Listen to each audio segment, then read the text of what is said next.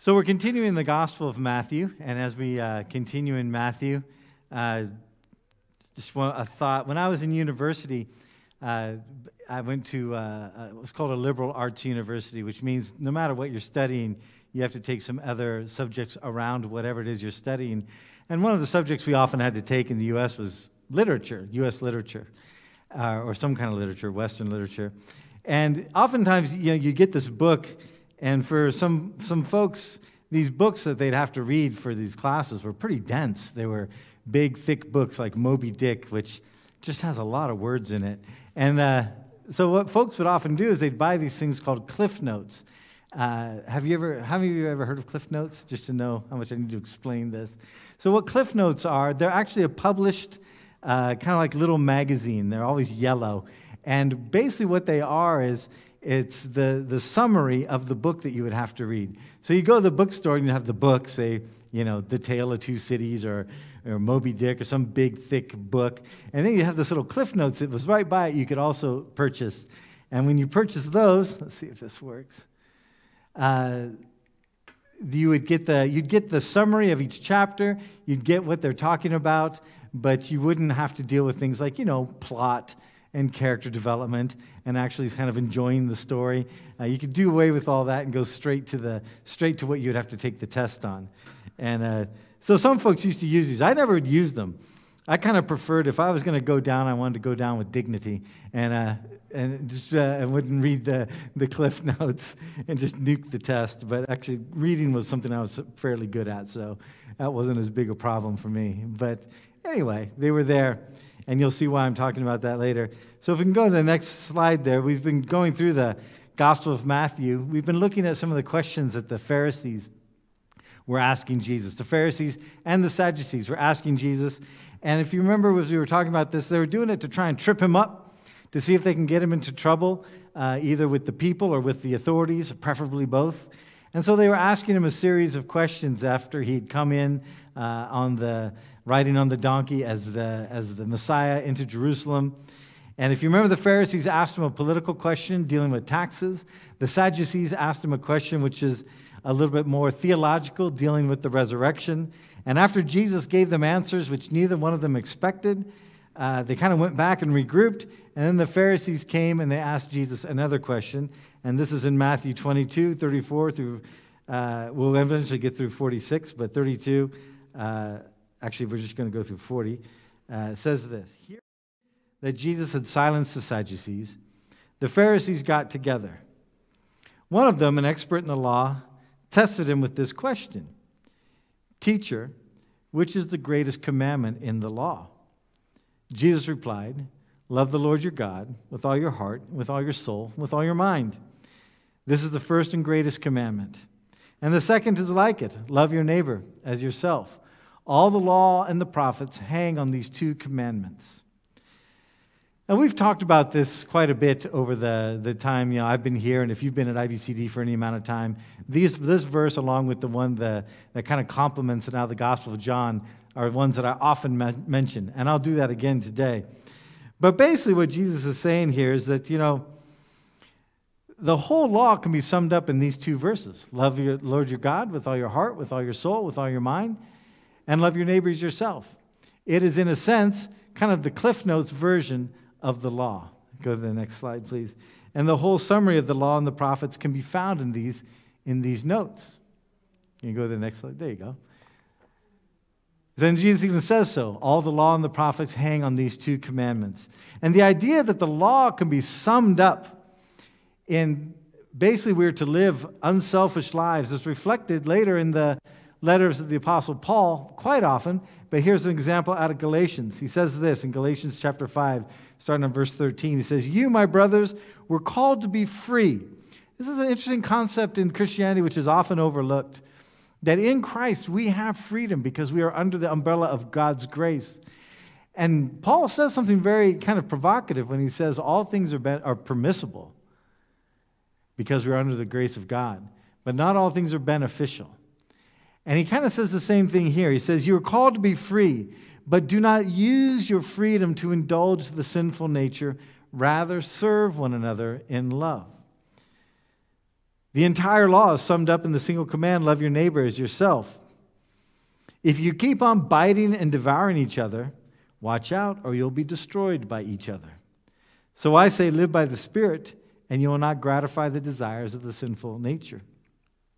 For the sinful nature is what is contrary to the Spirit, and the Spirit what is contrary to the sinful nature.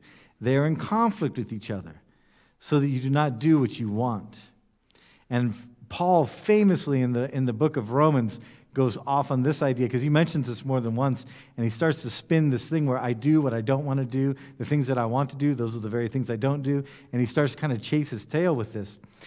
But what he's expressing here is a concept which I think a lot of Christians don't really get a grasp on, is that as Christians, we have the ability to cooperate both with sin, that's what it means when it talks about our sinful nature or our flesh, and we have the ability to cooperate with God. We have the ability to cooperate with God through the presence of His Spirit in our lives.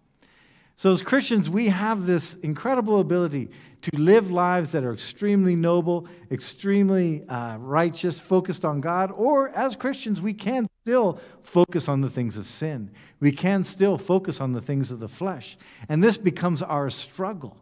This is why it's difficult sometimes to walk in the place that you want to walk in as a Christian. And very often, some of the things that I hear back from people as they're struggling in their spiritual lives is they can't understand why they seem to go back to certain sins over and over again. They go back to certain habits over and over again. And they're very often will ask me, am I even saved? They'll ask me this, am I even saved if I go back and I struggle with these sins? And, I tell them, one of the things I tell folks, and I do mean this, is like, the struggle is a sign of life. If you didn't have any struggle, if you didn't have any problem with the sin in your life, you're just like, yep, there it is, or you didn't even think about it, didn't even cross your mind that this was even sinful, then that would be a sign that you're not saved.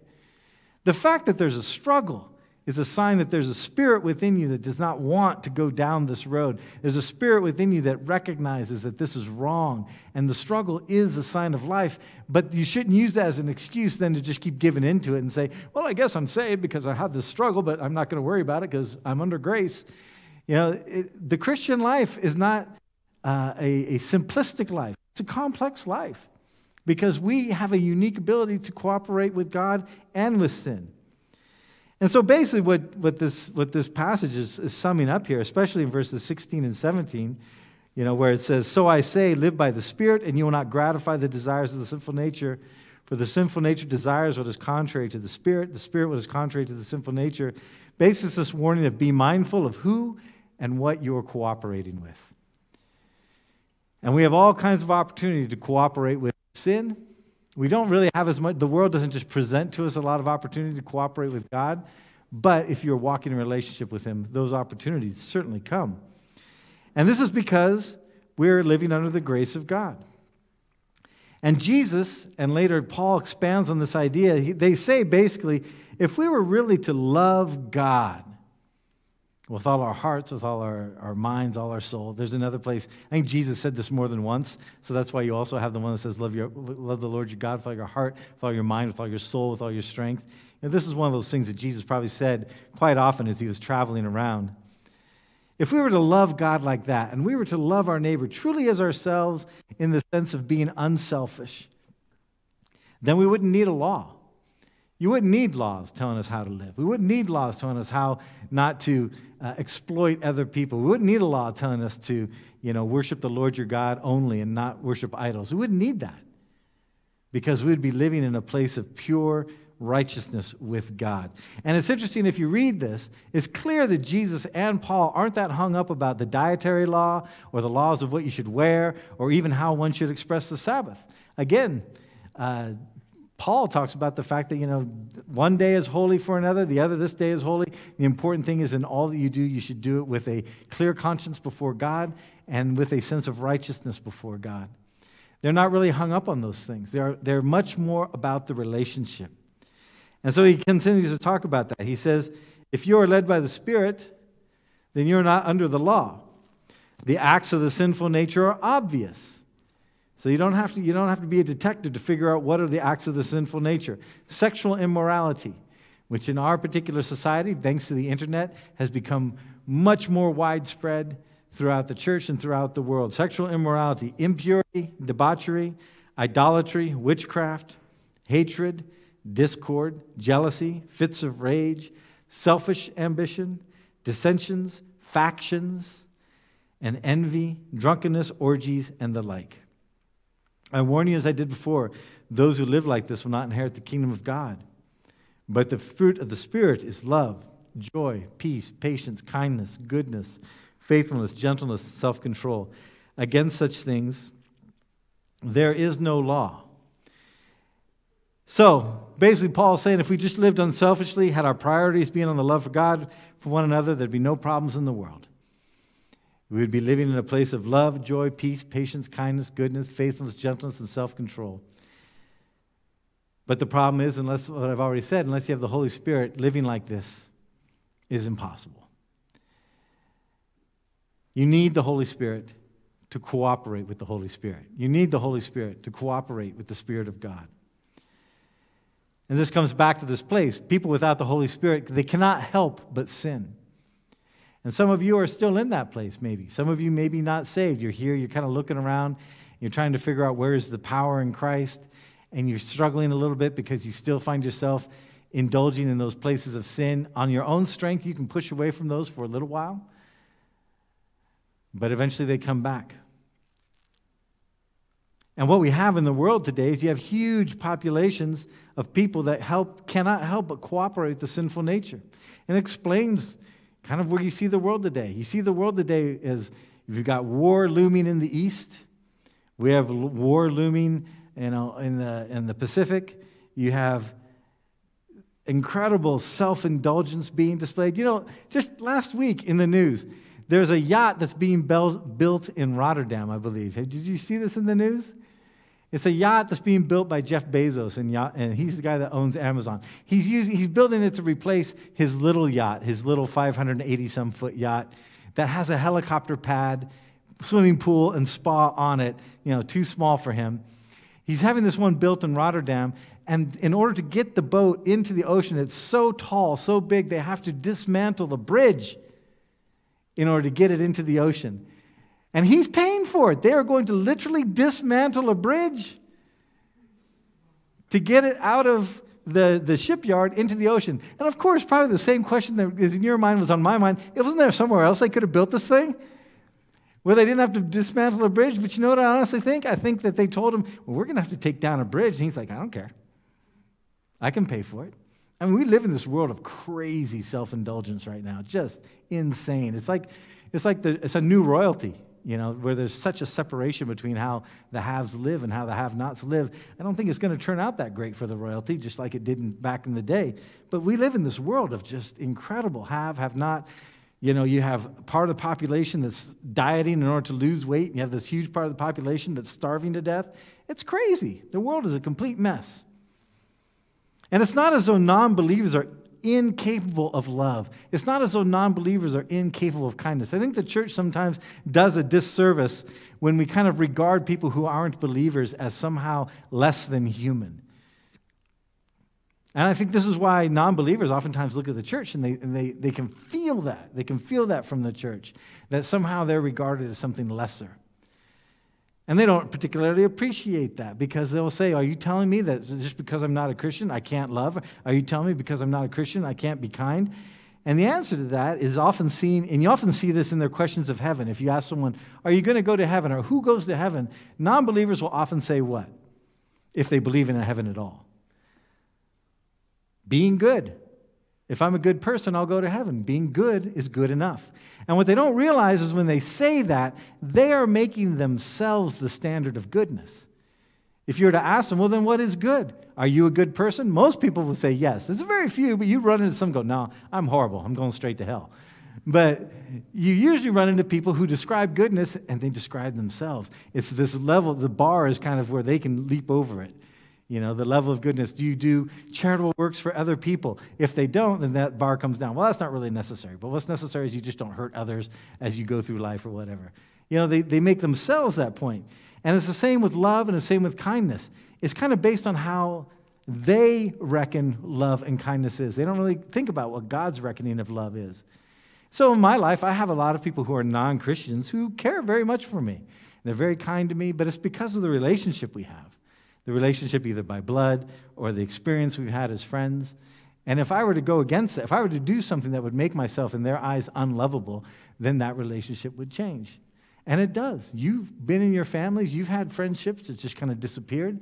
You've had people within your families that don't talk to each other, because why? Because somewhere along the way, their definition of love and kindness was broken, and so they no longer express that towards one another. And the sad thing is that even in the church, we run across this. And people oftentimes wonder, why is that? And it's because we have this freedom. We do have the ability to cooperate with selfishness. We do have the ability to cooperate with sin. Don't think that just because you're a Christian, while you are given it is true you're given the status of righteousness because of what Christ has done, it doesn't mean that everything you think or do is righteous. And you run across some people who seem to think that. They seem to think because they're a believer, they're just so close to Jesus that every little thought that goes through their head and pops out of their mouth is straight from God himself. And it's not. And this kind of selfishness, spiritual selfishness, can cause a lot of dissension within the church.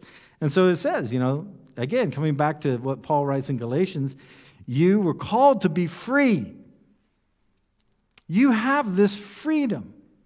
You're no longer enslaved to sin. You can choose either you're going to cooperate with sin or you're going to cooperate with the Spirit. You have that freedom. And you're not dealing with very often, you're not dealing with issues of salvation when you stumble and fall into a place of sin. But Paul says, I want you to know you have this freedom. I want you to live in this freedom. I want you to grow in this freedom. But he's frightened. He's concerned, not frightened, but he's concerned that the church is going to take it and end up abusing it because he had seen it happen. Some of the churches that Paul himself planted despised Paul because he kept telling them, listen, you have freedom in Christ, but the way you're using your freedom is abusive. The way you're using your freedom isn't glorifying God. And the church he had the most trouble with was the church in Corinth. If you read 1st and 2nd Corinthians, you see in there a relationship that is fractured, and it's going back and forth. And Paul's trying to tell them, listen, you think you look spiritual when you do these things. The one he uses a lot, it says, you speak in tongues. You think that makes you look spiritual. But I'd rather speak a few words of prophecy, which means intelligible words which glorify God, not because the gift of tongues doesn't exist, but because it's essentially a gift which only enriches the body, the person, and there has to be an interpretation for it to mean anything at all. So the Apostle Paul says, while this gift is there, I would rather you speak intelligible words because that builds the church. It is a more unselfish act. And this struggle is something that the church has been through ever since it's been formed. Again, you read the New Testament, there's actually names in there that Paul's like, these folks are out of step with each other, and they need to come back together. Utica and Schenectady. He talks about these two women, and he's like, these women were super helpful to me in the ministry. Help them get back together. He's writing to the church. Help them get back together. Help them to work this thing out, because they're both valuable to the kingdom of God. But Utica and Schenectady were like, they're going like this. They're fighting over something. Who knows what? We don't know what. But they were fighting over something. And it happens with men, too. There's Alexander the silversmith, who does a great harm to the Apostle Paul. We don't really know what that is, but he had been part of the church, and he had turned against him. And this tendency to fall into our own self-centered worldview is why I believe Jesus modified this teaching. Love the Lord your God with all your heart, with all your mind, with all your soul. Love your neighbor as yourself. I think he modifies it because if you remember, and I've talked about this a lot before, he then says, for the law and the prophets are summed up in this way. But he gets together with his disciples the night before he's crucified. At least that's how John presents it. It seems like it's the night before he's crucified. And he says this, a new command I give you, love one another. As I have loved you, so you must love one another. And by this all men will know you're my disciples if you love one another. Now, if you've been here for a while, you know I refer to this verse a lot. There's probably if you've been here about 3 or 4 years, you know the top 5 verses that I keep coming back to over. And today, we've visited 3 of them, right? 3 out of the top 5 that I tend to come back to over and over again because they're so essential to the core of what we're supposed to be. And this one is essential because Jesus, the new part of the command, and you could probably preach this part as well as I could now, for some of you, the new part of the command isn't that we are to love one another. That's Old Testament. That's been there for a long, long time. The new part of the command is the measure by which we love. Whereas we used to love our neighbors as ourselves, it was focused on us because we didn't really have the Holy Spirit. So how could you measure love at all? Well, you kind of measure within yourself. Do unto others as you have them do unto you. It's a fairly good rule of thumb. Except in marriage, let me tell you, doing unto your spouse what you want them to do unto you is almost a disaster for marriage.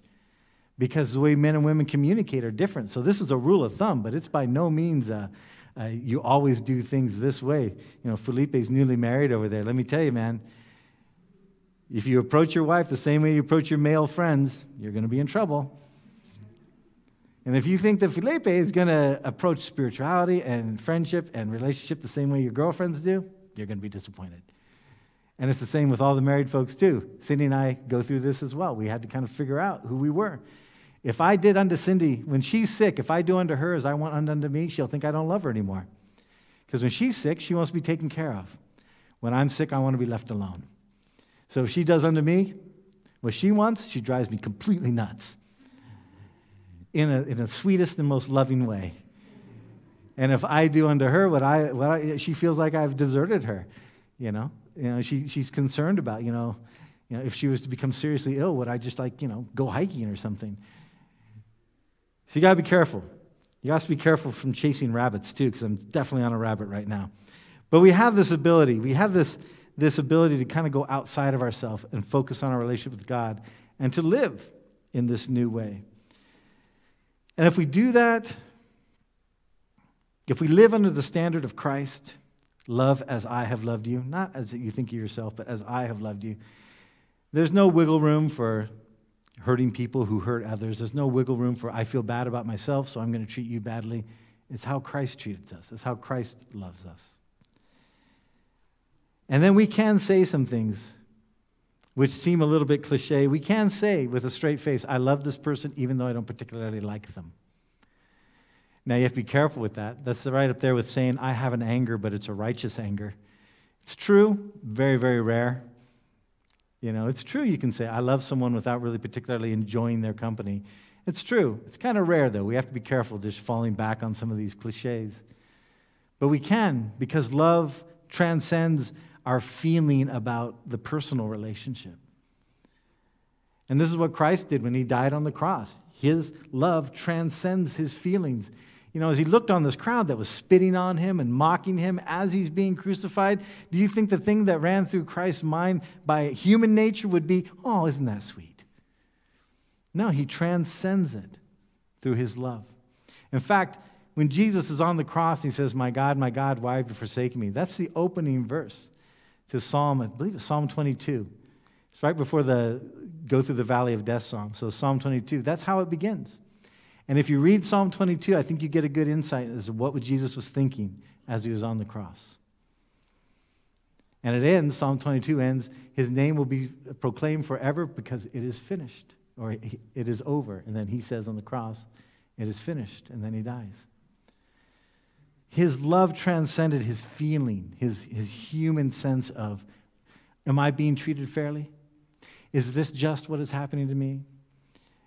Do these people deserve my life? Do they deserve my blood to flow? Do they deserve the torment of God himself being made flesh? What's the answer to that? No, we don't deserve it. Our Calvinist friends like to remind us we don't deserve anything. The fact that anybody is saved is a grace of God. But he overcame it. And that's that same spirit of love that we're given. And we should be able to get over things like the minor disagreements that cause churches to fight and even split. I come from the Baptist tradition in the U.S. We make this joke. The church in the U.S., the Baptist church in the U.S., multiplies because of church splits. If it weren't for church splits, Baptist churches wouldn't multiply. And you've got First Baptist in some town, then you got Second Baptist, and you got Third Baptist, and if you go in their history, they used to all be one Baptist.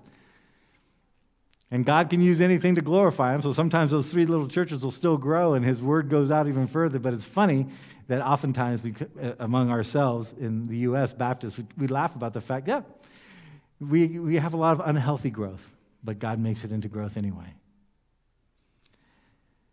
But you know what? There's going to be a day when we won't have any desire to cooperate with sin. And I have no idea what that's going to be like. Because I don't know what your life is like, but I go through times, I go kind of peaks and valleys. I go through times when I'm like, don't feel super tempted by very much. Things are going great. You know, feel like God's like right here with me, you know, right there. I can like shake hands with Jesus. And man, there are other days it feels like I'm a Grand Canyon apart.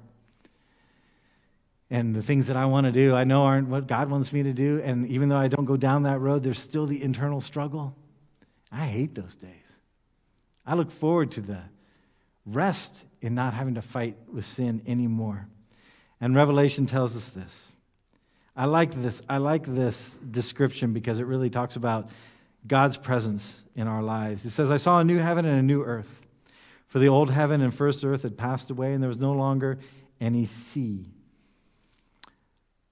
I saw the holy city, the new Jerusalem, coming down out of heaven from God, prepared as a bride, beautifully dressed for her husband. And I heard a loud voice on the throne saying, now the dwelling of God is with men, and He will live with them. They will be His people, and God Himself will be with them and be their God. God is already with us in a sense, right? But He's going to be with us in a much more powerful sense. Just like we are already saved, we are already counted as righteous, but there will come a day when that is made much more manifest. He will wipe every tear from their eyes. There will be no more death or mourning or crying or pain, for the old order of things has passed away. He who was seated on the throne said, I am making everything new. Then He said, write this down, for these words are trustworthy and true. He said to me, it is done. I am the Alpha and the Omega, the beginning and the end. To him who is thirsty, I will give drink without cost from the spring of the water of life. And he who overcomes will inherit all this. And I'll be his God, and he will be my son. And that sonship is really talking about the place of inheritance. Again, you've probably heard this before.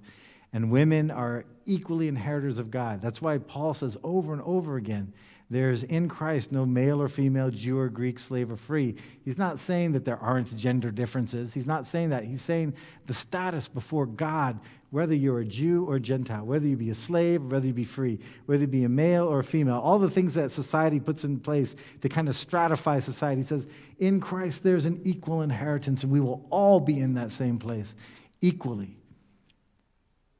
in the presence of God, where there will be no more desire to sin. There will be no more desire to have any other than perfect, peaceful communion with God and with one another. And so with that in mind, the church is made up of people. And the church is actually kind of a foretaste of heaven.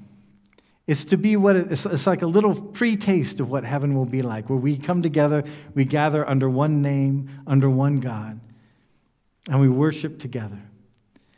And I know that for many of us, when we hear that phrase, the church is a foretaste of heaven, a small feeling of disappointment goes through us. It's like, oh my goodness, really? I have to deal with this for all eternity? No. It's a foretaste. It'll be in its perfected form in heaven. But you know, there have been times, man, the church, and I've experienced it in every church I've been in, there are those moments where everything just kind of comes together. And it seems like there's a unity of everybody, heart, mind, soul. And in those points of unity with God, man, it's a beautiful thing. For me, IBCD several years ago, we were having it was our cultural Sunday, And afterward, we had this meal, and people were just like kind of randomly playing music out on the grass there from their own countries and stuff, and got together and sang, and people were just fellowshipping and hanging out. And man, I thought, this is as close as we can get on earth. It was beautiful. You know, just the sweetness of the fellowship in Christ. It was amazing. We get that sometimes. It's that foretaste. And communion, which is something that I was reminded the other day that since we don't pass it out with Corona, we've kind of lost some of the time of reflection that is supposed to be done during communion as we pass things out. But communion is really this reminder of that unity, the reminder of the sweetness of spirit we're to have with God and with one another.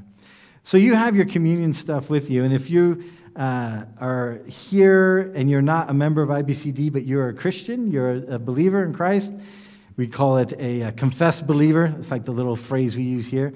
You're welcome to participate in communion. You don't have to be a member here. You don't have to be having been baptized here or anything like that. If you are a confessed believer in Christ, you are welcome to participate in communion.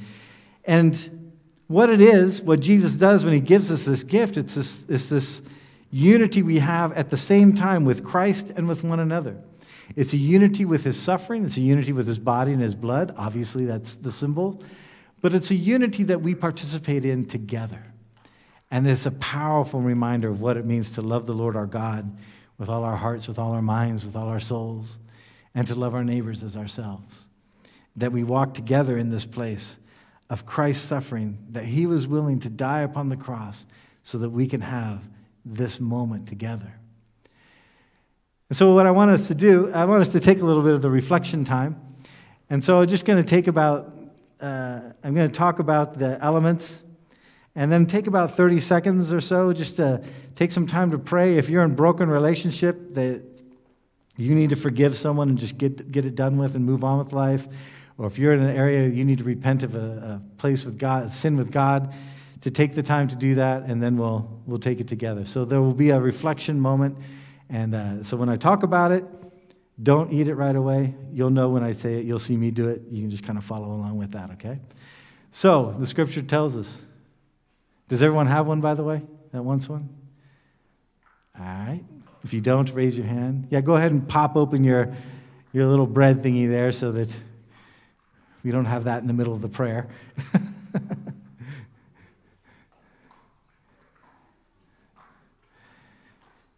So the night that he was betrayed, Jesus took bread and he broke it. And he said to his disciples, "This is my body, which has been broken for you. Take and eat of it, and do so in remembrance of me." Let's take some time to just pray silently, to kind of review where you're at before God, and then we'll go on with the next step of actually taking it.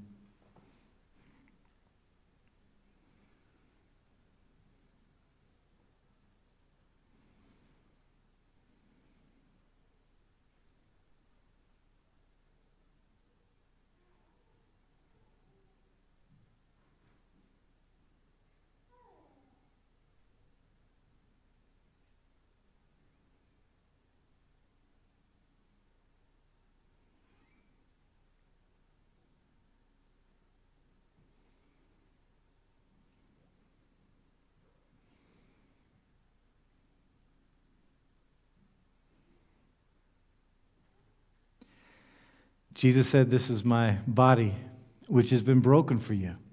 Take and eat of it, and as you do so, remember me."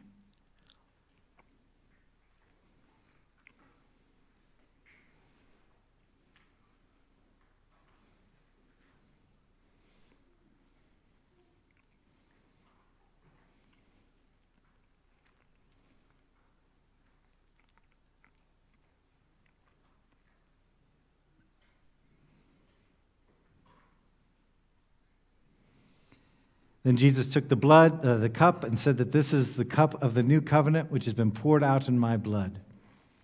Take and drink of it, and as you do so, remember me. Let's take some time to pray, and then reflect, and then we'll take it together.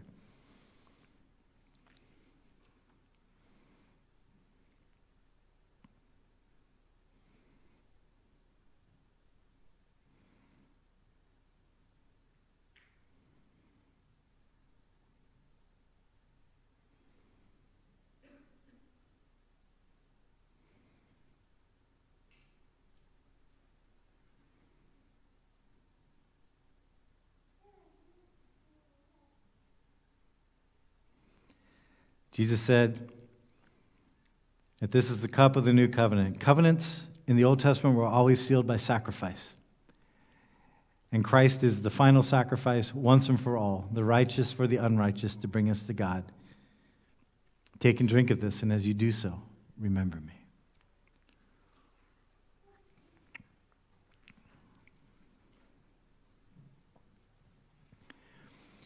And let's stand together, and we will recite the Our Father. Again, you are welcome to recite this in your mother tongue if you would like. I'm going to start us out, and then I'm going to turn off the microphone so that people can just kind of pray it as they would like, in a way that this is a reminder, again, of our unity, but of also our uniqueness as well. Our Father, which art in heaven,